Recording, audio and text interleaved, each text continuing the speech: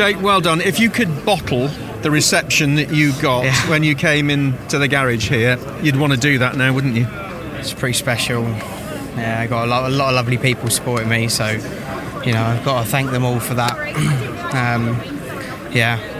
Just really nice of them, isn't it?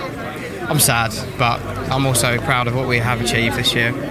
And 3 wins, 13 podiums, a lot of fun in between, so good fun.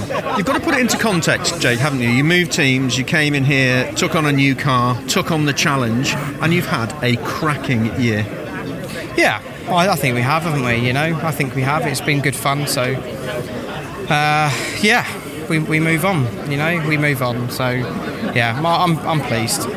There isn't much you left on the table, if anything at all, in that race, was you? You were hanging that car out every lap. The main thing I can take from this weekend in particular is that, the guy that won was too fast for us all, in one way or another, and he won the championship. So I've got to take my hats off to Tom. He's worked incredibly hard at it for so long, and so I'd rather see him win it than Ash. So well done to him and all of Accelerate for getting their first championship. So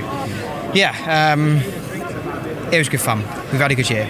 Time to reflect, gather your thoughts, have some time off, but actually take away from this a whole lot when you come back next year with your eyes on the prize.